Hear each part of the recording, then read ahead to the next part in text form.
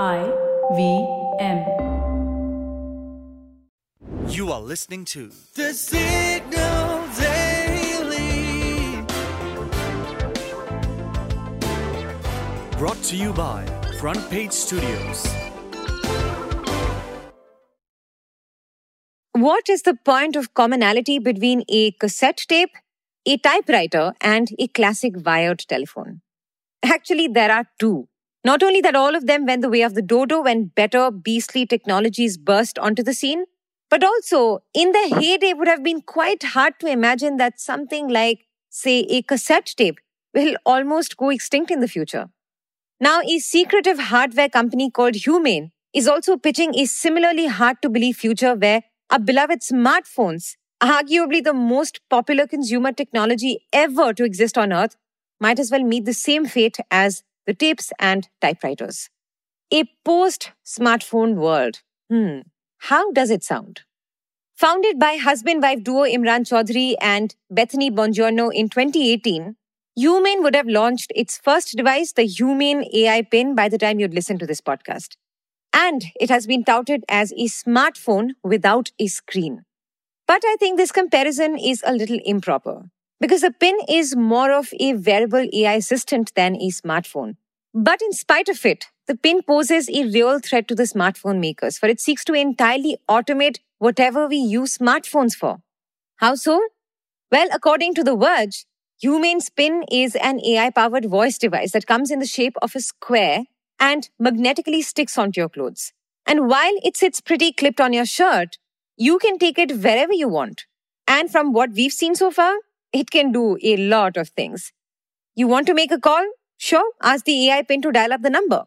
You want to inquire if you should go to trekking in Kasol and Solan in peak monsoon? Don't bother with Google or ChatGPT. The AI Pin will speak out the risks for you. And you can even ask the Pin to summarize your emails, and it'll project the summary onto your hands with a little help from its green laser projector.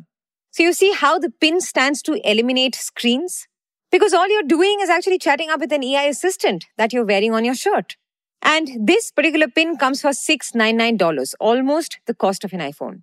And if it takes off, it will be good news for AI companies, which have been struggling so far to make money out of AI models. Since it's been quite some time since we saw any new innovations in smartphones, the time is ripe for a new consumer technology. And as a person who got her first smartphone in her formative teenage years and has had a fair bit of struggles with internet addiction, I will be cheering from the sidelines for any tech which promises to restore my collapsing attention span. That is Humane's promise. After all, no screens, no distraction. But over the years, we've also learned that every dream that techies sell us come with terms and conditions attached. You might not be endlessly scrolling to the bottom of the internet, but isn't it a fair possibility that you might be endlessly talking to the Pin? And AI has not yet overcome its hallucination problem.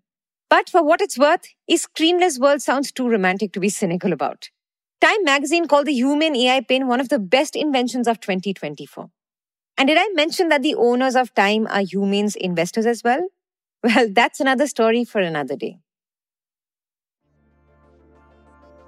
For the next few minutes, you are going to know a little more than you did yesterday from the world of technology, business, policy, and anything that leaves you with food for thought.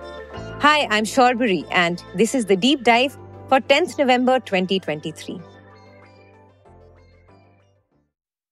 Fireworks, matches, and a century. No, we're not talking about India at the World Cup. We are talking about Sivakasi. Sivakasi, a small industrial town in Tamil Nadu, is the hub of the 6,000 crore rupees worth firework and match production in India. And this year, the industry turns 100. Sivakasi's first fireworks and matchsticks company, National Matchworks, was established way back in 1923. Soon, the industry exploded and the region's economy boomed. And as of today, according to P. Ganesan, who's the president of the Tamil Nadu Fireworks and Amorsis Manufacturers Association, the small town in Tamil Nadu accounts for around 95% of India's fireworks industry, with over 1,000 factories established and 8 lakh people employed both directly and indirectly. And this year, a curb by the government on low-cost Chinese imports has made the demand for domestic crackers skyrocket, so much so that the stock of certain factories in Sivakasi has been completely depleted. But it's not all sparks and glitter. Hidden behind the soaring demand is a fog of pollution and plummeting production capacity. Let me explain. Sivakasi was originally chosen for fireworks manufacturing due to its hot and dry climate, which was a necessity for mixing the combustible chemicals. That also came with arid land and an eager workforce. As the units expanded over the years, the strength of the workforce stayed the same. And now, after years of workplace disasters, hazardous chemical exposure, and rampant child labor, there is a stark labor shortage, with most factories running at only 60% capacity. More recently, in 2018, the Supreme Court announced a ban on generic fireworks, allowing only green crackers that don't contain barium nitrate and aluminium. Meaning, crackers now can release only non-toxic chemicals, less particulate matter, and more dust suppressants. Now, this was a welcome move to pretty much everyone who has ever stepped outside in winters. And over the years, several states have also banned the sale of fireworks around festive seasons to curb the visibly terrible AQI. But of course, this has been a big blow to the manufacturers. Barium nitrate makes up about 50% of all crackers produced in Sivakasi, and it's by far the safest oxidizer, which is basically the chemical that sets the fire. And alternatives have proven to be more expensive, dangerous, and less efficient. Additionally, they have also pulled up production costs and time, as well as reduced shelf life and margins. In fact, Delhi's cracker ban this year alone is expected to cost the industry around rupees 450 crores in sales. Adding to this, there are also unregulated units that are popping up to meet the Diwali demand for crackers with dangerous counterfeits, eating into official sales. But after a century, Sivakasi appears to be changing its stance to deal with these oncoming changes. Ganesan, who we quoted earlier, told Mint that the industry has reduced emissions by 30% since the judgment, which is a step higher than the 20% mandate. Manufacturers have also been investing in research and development to produce eco-friendly chemicals and innovative products like Ion Fireworks Mega Peacock, which is a fountain firework that burns in the pattern of a moving fan. Fireworks from Sivakasi are also an established name in the global market, with regular requests coming from Poland and Russia. The only reason companies have not expanded abroad yet is due to logistic issues and good old Indian-Chinese competition. There's also been heavy investment in automation to make up for the lack of labor and to avoid exposure to hazardous situations. But when you're working with gunpowder and explosives, every step comes with a barrier of red tape. Each piece of machinery has to be custom made and approved, but this has also given them a jump start in expansion. As pollution levels go higher than ever, many manufacturers hope to diversify and make use of the government's Make in India campaign to find a niche in the defense sector. And before we sign off for the week, here is a third segment, One Last Thing, where we bring to you an offbeat story that you won't find in the headlines. Now, since you're heading off to the Diwali weekend, I got one question for you. If you are an employee of an organization, what did you get for this year's Diwali bonus? Some extra cash? Big bazaar vouchers? Perhaps a box of chocolates? Oh wait, maybe your boss got away with a packet of Son Papri. If yes, then we are here to make you a tad bit jealous. P. Sivakumar, the owner of a tea estate in Tamil Nadu, gifted 15 of his employees a Royal Enfield bike worth rupees 2 lakh.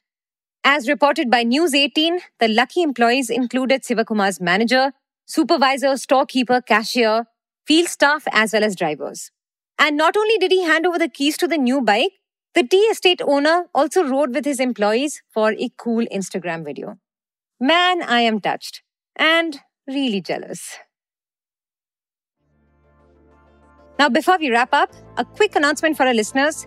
The Signal Daily team is taking a short break to celebrate Diwali next week, so there won't be new episodes from Monday to Thursday. But don't worry, we'll be replugging some of our timeless stories from the archives during that time. And for the Tectonic Shift fans, the season finale will drop on the 18th of November next week. We know you'll miss us while we're gone. We'll also miss bringing you the jazziest stories from the world of biz and tech. But before you know it, we'll be back with a fresh episode of the Signal Daily next Friday. Until then, happy Diwali to everybody, stay safe, and keep checking the feed for those classic replays you know and love. If you like listening to the Signal Daily, please show some support. Rate us and review us on Apple Podcasts and Spotify. We'd also love to hear what you have to say about this podcast. So send us your feedback at hello@thesignal.co. The Signal Daily is produced in association with IVM. This episode was researched and written by Dhruv Sharma and Anup Semwal. Edited by Dinesh Narayanan and Soumya Gupta. Produced by Manaswini. Mastered and mixed by Manas and Nirvan. You can catch this podcast every morning on Spotify, Apple, Amazon Prime Music, Google Podcasts, or wherever you listen to your podcasts. We are thesignal.co on Instagram, LinkedIn, and Twitter.